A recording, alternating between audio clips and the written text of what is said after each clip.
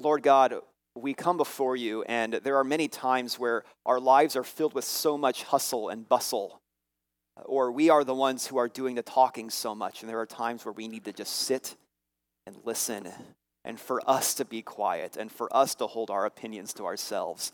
And Lord, this is one of these times. As we sit here, as we hear what you have to say to us, give us ears. Give us quiet. Give us attentiveness. Give us minds that are clear to take in what you have to say for us. Give us hearts that are broken. Restore our faith and make us more and more into the image of Jesus Christ. We desperately need your Spirit in this time to be doing his work amongst us. So we ask, we beg that he would be present here. In Jesus' name, amen. We are going through right now a series on the fruit of the Spirit, and this morning we find ourselves in kindness. And so we have the fruit of the Spirit from Galatians 5, but our passage today, particularly about kindness, we're going to be looking from Colossians 3, verses 12 through 13. This is the word of God. Put on then, as God's chosen ones, holy and beloved, compassionate hearts, kindness, humility, meekness, and patience, bearing with one another, and if one has a complaint against another, forgiving each other, as the Lord has forgiven you, so you also must forgive. Amen. This is a sermon on kindness. I contemplated briefly wearing a Mr. Rogers sweater. But acting kindly is more than just about morality. And so this isn't a morality sermon. One reason in particular is because as I studied this week, as I contemplated, as I reflected and prayed, and as the week continued to progress, I realized just how unkind of a person I really am. And then so sitting here and thinking, wow, preach to you all how to be kind. From my own side, like it just doesn't work. Really here, this is a sermon series on the fruit of the Spirit, which are the signs of God's work within us. And his people are to be characterized as a kind people. When God is working in our hearts, he transforms us into being people who display kindness. Like fruit on a thriving and a well-watered tree, it blossoms forth from us. So this isn't a morality sermon, but this sermon is a testament to God's kindness. It's how he forms kindness within us, and it's hope for us then in our moments of unkindness. And when we look at our hearts and we see, wow, I'm a really less kind person than I thought I was. But at the same time here, kindness is also a misunderstood fruit. If the fruit of the Spirit grows from having roots which are sunk deep into Christ, then it will look radically different than our own common conceptions. And its true sense from the Bible goes far beyond what we think when we just simply hear the word kindness. And so maybe first of all, what is kindness? Popularly speaking, the word kindness is quite cliche, isn't it? How many times have you heard the phrase, just be kind? Seeing t-shirts around that say kindness is cool, and that's a good thing. The idea is everywhere, but what is kindness? Kindness is not to be confused with niceness. Kindness and niceness are not the same. Someone can act very nice, but does that mean that they are kind? I tell my kids to play nice together or to be nice to each other in the back seat of our van. But what is it that I really mean? I mean, get along. Right, stop fighting. Be good. Don't use certain words or certain tones with the other one. Being nice describes our actions, but being kind goes much, much deeper. Playing nice can be done without being kind. Kindness comes from a heart or an inner disposition. People spot fake niceties and so-called nice people all the time, but genuinely kind people, that is a class that is entirely different. The word used for kindness in the New Testament cuts through our cultural misunderstandings and has nothing to do with being nice or being good. The real idea at the heart, the original Greek word for kindness, is acting graciously and mercifully and generously for the benefit of others. It's a desire to help others and to be compassionate.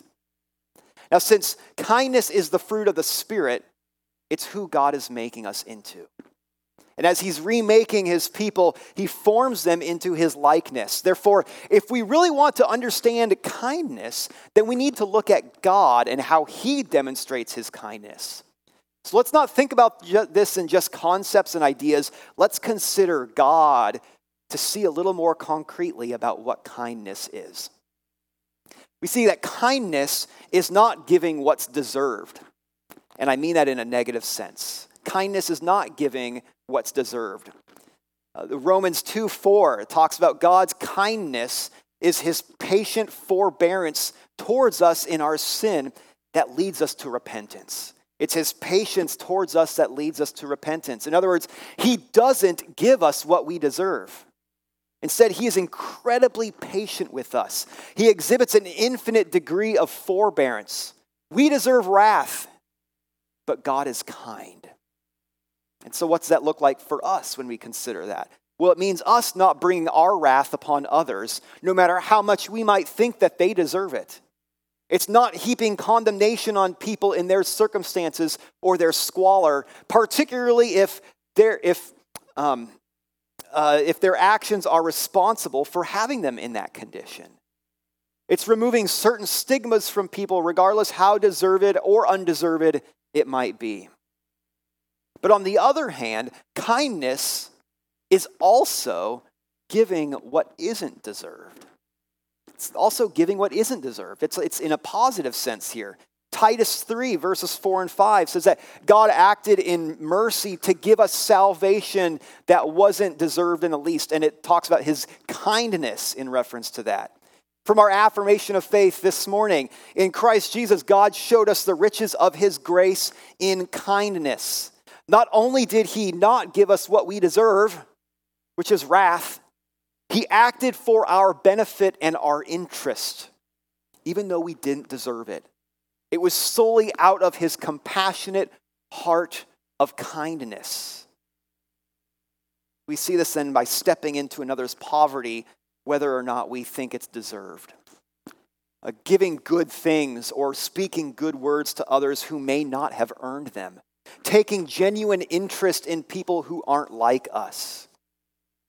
Let's see, we also see, though, that kindness is giving at one's own expense.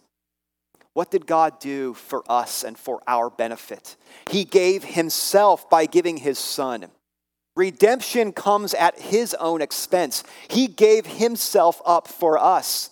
And then when Jesus came to bring redemption, it was also at his expense. He laid aside his glory. He took on humiliation all the way to giving himself to death on the cross. And in doing so, he gives us life and glory in return. And so our genuine kindness might be costly to us. It might be financially costly. It might be costly to our honor or to our comfort. A kindness is sometimes an inconvenience.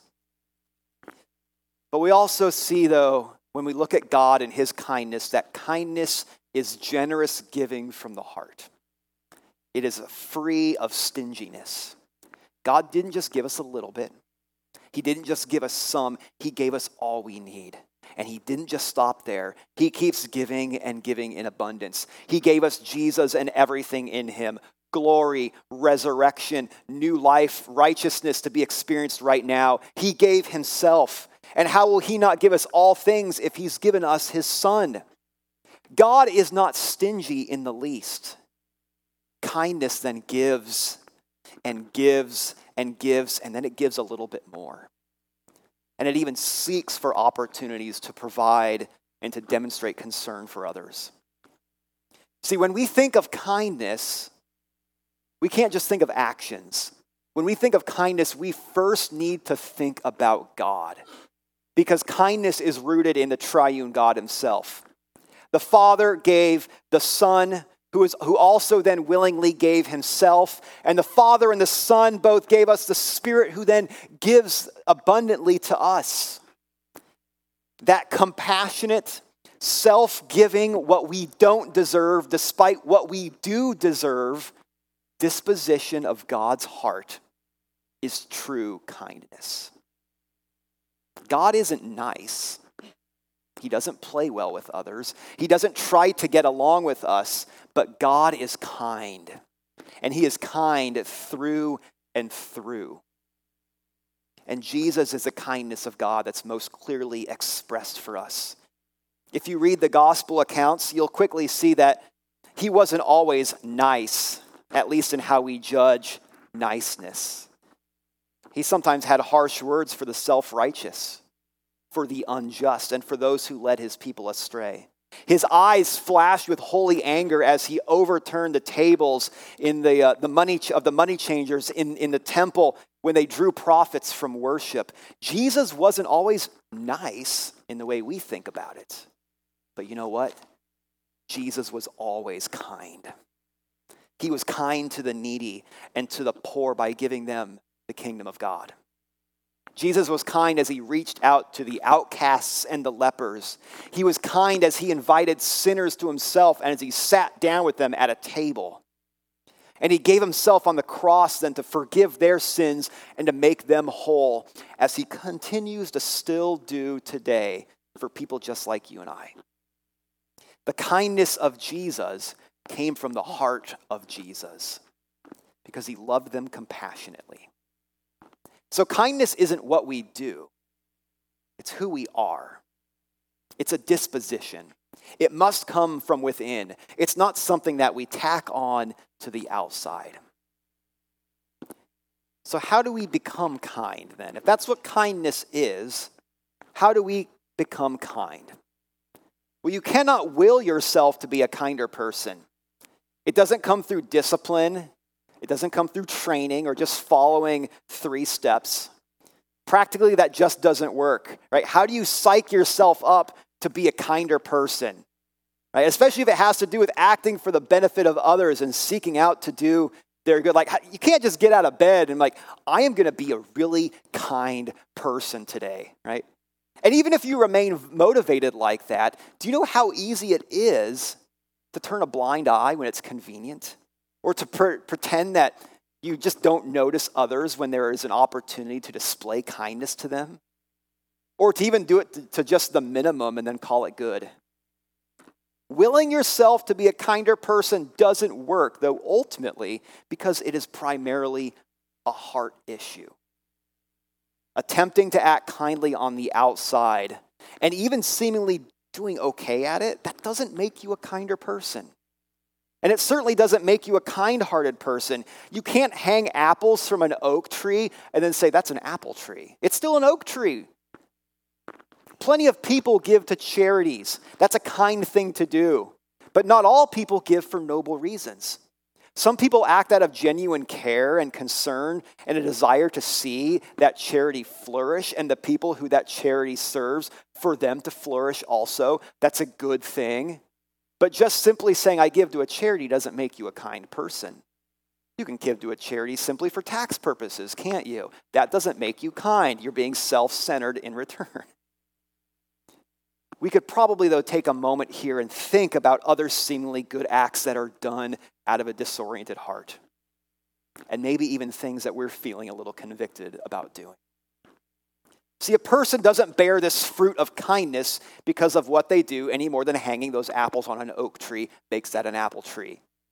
Rather, they bear the fruit of kindness because of who they are. They bear the fruit of kindness because it comes from a kind heart. And kindness then comes through renewal. It necessitates a change in the person themselves, not in their actions. Kind actions will come from a kind disposition. You can't teach compassion. You can't teach genuine care. You can't train someone to seek for the good and the benefit of others. You can't impart for someone to just give of themselves. But if that person, though, has had a change in their affections, on their priorities, if they begin to have compassion and care that's instilled in them, then the actions will flow out of their true self then. And that's why these are called fruit of the Spirit. They come from the Spirit who is working within us. He changes our hearts and he renews our affections to stop looking at ourselves so much and to start looking to others and to start looking to God out of love. Now consider a fruit tree or a garden plant, maybe one even at your own house. Where is that fruit born? Those grapes, that persimmon, that tomato doesn't sprout from nowhere. It requires nourishment and life. It needs the roots sunk deep down into the good soil for it to bear the proper fruit. The quality of soil determines the quality of that fruit. Right? Good soil equals good fruit. Last summer, we had some tomatoes that were growing up, and they looked beautiful as they were starting to come off. They're getting large and plump. They were still green, but we were so excited. And then quickly, they turned. The bottoms became soft, and they rotted on the vine because, it turns out, we found out the soil had a calcium deficiency. It was not good soil. We had to amend it. Bad soil has bad fruit, but good soil has good fruit. And it's the same with the fruit of the Spirit then. The Spirit sinks our roots deeper into Christ, and we draw our life from Him. And when our roots are sunk deep in Christ, who He is determines the quality of our fruit. Good soil equals good fruit. Well, sinking your roots in Christ means that there is Christ-like fruit that is born. Our fruit then, by the Spirit, begins to resemble His goodness and His beauty. And Christ Jesus is so incredibly kind to us, so that when the Spirit causes our roots then to grow from Him, then the fruit which we bear in our hearts and bursting out towards others is a kindness that grows out of His kindness. It's a kindness that begins to look like His kindness, because good soil equals good fruit. Christ Jesus is the fruit then of Christ Jesus. We have that same idea reflected here in our passage in Colossians 3, but it uses a different metaphor. Put on, it begins to say. Put on. It's a clothing image, not an agricultural idea. But the meaning is essentially the same here. Paul refers earlier here in Colossians in verses 9 and 10, talking there about putting off and putting on. The same idea when we get here. Put on then. All right, he's not talking about clothes though. He's talking about the self. He says the old self, who you were prior to Christ Jesus, has been put off. That was crucified with Him on the cross. It was put to death, and that's not who you are. But now though, the new self, who you are now in Jesus, that has been put on you. It's a new self which is renewed. It's a new creation. And Jesus Himself, it's Him, as you are united to Him, and as you are rooted to Him in faith. The new self there is the whole person. And it goes all the way down to your inner person then that has been renewed by Christ, by His Spirit. And so that call then to put on right there, as it says in verse 12, put on, it's a reference then to live according to the new self. Take up who you are. You have had Christ Jesus, your new person, put upon you like a new set of clothes. And so grow into it. Make it yours. Get comfortable in it. Clothing has this way of changing us. Sometimes what we wear, it changes our demeanor. In seminary, one of my roommates, whenever he had a big test or exam, would always wear a suit. He'd walk out the door, dress well to test well. Or if you've worn a fancy gown or a tuxedo before, what's it do to you? I feel like $1 million. And you tend to act a little bit differently then, don't you? It brings out new traits in your person. Like you need to live in a way that's fitting for the clothes that you have on. It just wouldn't be right to act unbecoming or to act like a slob when you're dressed in that way. And according to Paul, we've been given the new clothes of renewal in Christ, the new self, and the calls to live accordingly. Go about in your new self as you would in a fancy outfit or wearing formal wear. Let it change you. And that includes kindness. You've been given the new self of Christ and are dressed in all of his kindness. But like all clothes that we aren't accustomed to, they might seem stiff or they might seem unnatural in the moment. But the Spirit continues to work in our hearts so that we feel more and more comfortable as we live in them. We embrace them. They become ours. And hopefully then, by the grace of God, we start to move a little bit more freely in them and start to have them feel just as natural as they do our favorite pair of jeans. And that begins with a changed heart.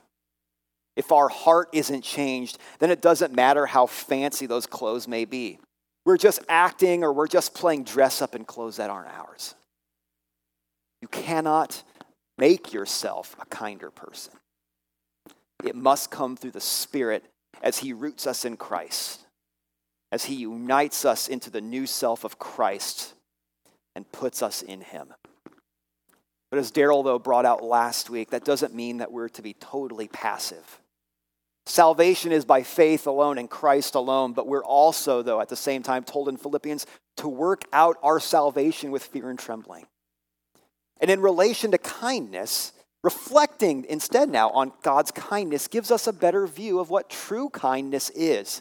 It's the kindness of Christ Jesus and the kindness of the Father. And knowing his kindness gives meaning on how we can seek to bear fruits of kindness. We are to put on kindness, it says here, as God's chosen ones, holy and beloved. That's referring to the new self. If you're a new creation in Christ, you had nothing to do with it. You were dead in your sins and your trespasses. You were unable to tell your right hand from your left. But it was the sovereign mercy and grace of God and his compassion that he plucked you up from death. He plucked you out of the miry pit and he brought you into life. You had no hand in it. And now you're holy. He looks upon you as holy. You are set apart by God and you are given a new purpose. And you're beloved. The love of the eternal God rests upon you, even to the point of being brought to share in the love between the Father and the Son themselves. And what did you have before that? In the old self, you had nothing but sin and unrighteousness and wrath. There was no hope for you except that God is kind, and he took pity to shower you with mercy and to bring you into his family. And that speaks infinite volumes to the kindness of God. The more that we can understand that, or even perhaps just grasp it a little bit better than we did before, the more we will be brought to our knees in humility and worship. We'll be left like Job. We'll put our hands on our lips and say, I cannot speak. And who other than humble people become kind people, right? Because they recognize that all they have is from God's compassionate kindness in the first place. So then, how is kindness displayed? As we move on here, how is kindness displayed? What does the fruit look like? How does it taste? How does it smell? Well, one way that it shines through is by generosity. True generosity comes from the heart. It doesn't merely give, but it blossoms from a deep concern bubbling from the inside. It loves to give as needed and also in abundance. And it does so free from obligation. It gives and it extends itself not because it has to, but because it wants to and with joy. A person bearing kindness from the Spirit as a result of their roots sunk into Jesus will be generous with what they have, because they know that everything that they have is absolutely undeserved. And if God has given them what is undeserved, then they will then be moved to share with others. Now, when we think of generosity, many of our minds immediately think in financial terms. A kind generosity often will result in giving out of what we have from our wallets and our bank accounts. And here's the thing, generosity isn't dependent on the amount, but it's dependent on the heart. Don't get too hung up on the amount, especially if you don't have much. Jesus commended the widow for giving her 2 pennies over the incredible gifts of the self-righteous because her heart was in it, not because of its size. And if we're unwilling to part with our money for the sake of others, or even if we'll give but a little tight-fistedly, it reveals a heart that isn't generous and a heart that isn't kind. But we're free to give, though, because God loves us. And we are his beloved and chosen people, and he will provide for us. He loves to give. And as his people, then, so ought to we. And sometimes he uses our abundance as a means for providing for other people. And he does that by working kindness and generosity in our hearts.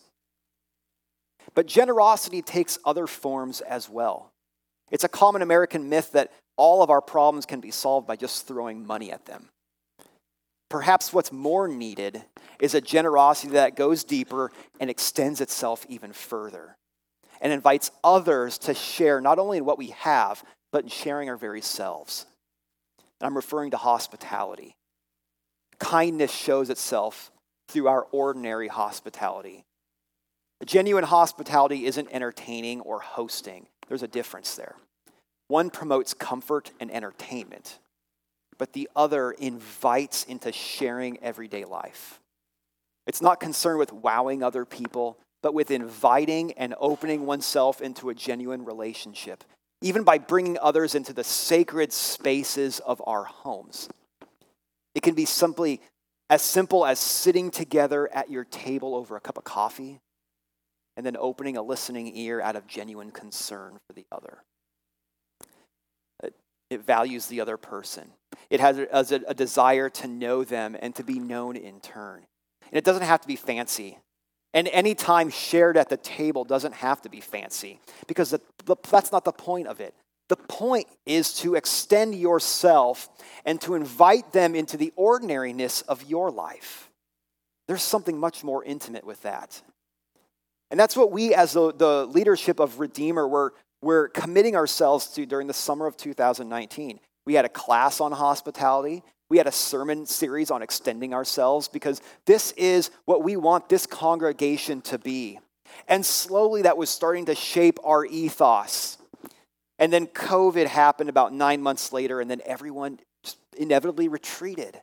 And we've all come back out at varying speeds, but now it's time for all of us once again to regain some strength in those muscles and start to flex them again, and even maybe relearn how to use those muscles of hospitality. Kindness showing itself through generous hospitality is relational. It seeks to know and to be known. And that's more important now than ever in a society that is starved relationally, especially as we extend ourselves to genuinely know others we maybe even may not have first expected. But if kindness is relational, then it also, kindness shows itself through our words. Words don't just come from nowhere. Words flow out of the heart. And since kindness is based in the heart, then our words ought to therefore express that. James 3:11 and 12 says that a freshwater spring doesn't bubble forth salt water, and nor does fresh water come out of a salt pond. The idea is that you expect to find what's fitting to come out of the source. And the same with our words. A renewed heart which knows the kindness of God will have words flowing forth that are tinged with that same kindness. And that means not speaking harshly to others, even when we think it's warranted. God's kindness to us is not just in giving us what we deserve. So why would we lay into people and give them what we think they deserve? And there's a difference between words of correction and harsh words. And unfortunately, our sinful minds and tongues mix up those categories. But kindness, though, with our words is not only restraint, it's also saying the right thing, giving encouragement when it's needed.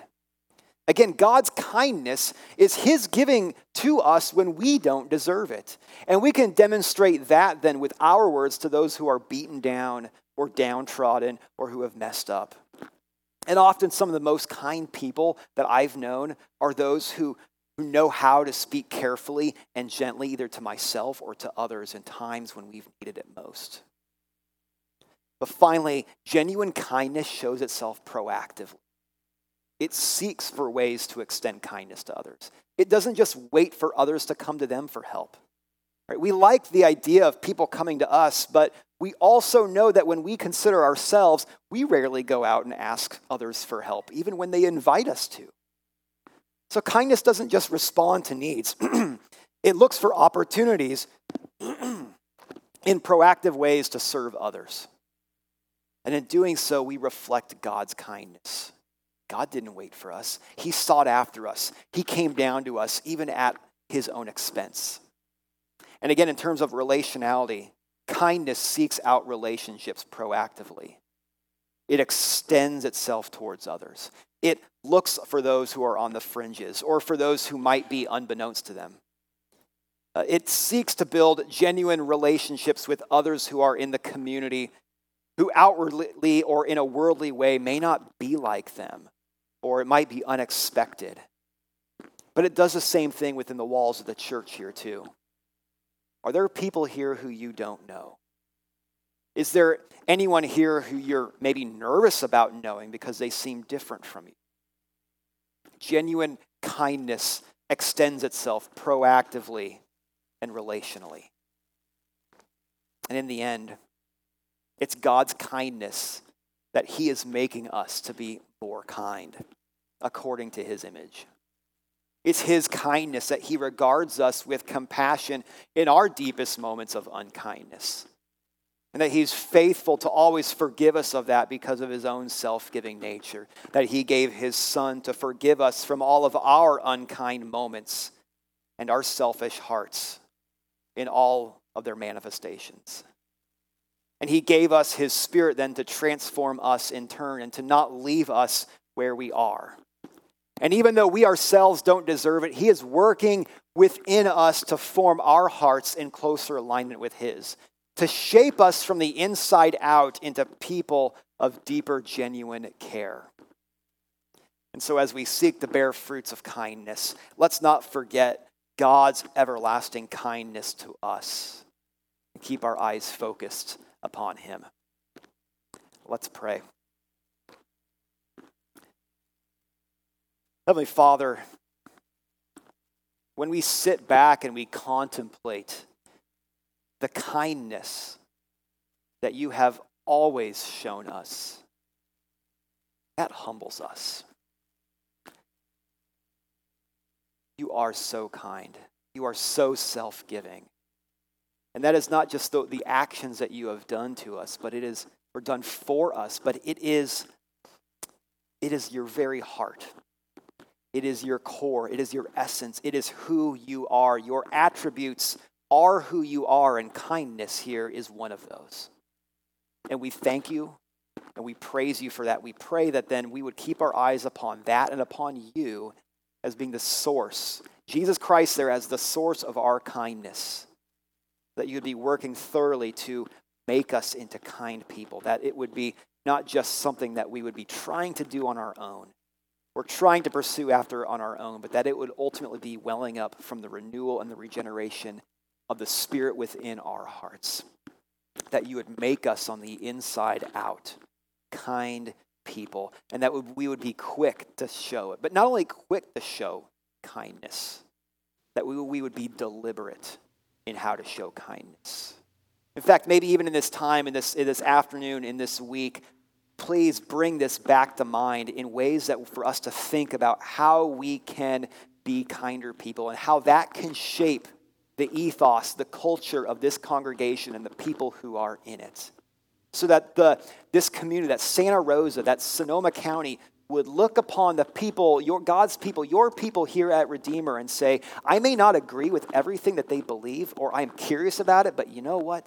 They are kind people. And would that be part of part of how we can enter into the lives of others so that your word, the gospel of Jesus Christ, might go out and flourish in their hearts and that your kingdom might be built.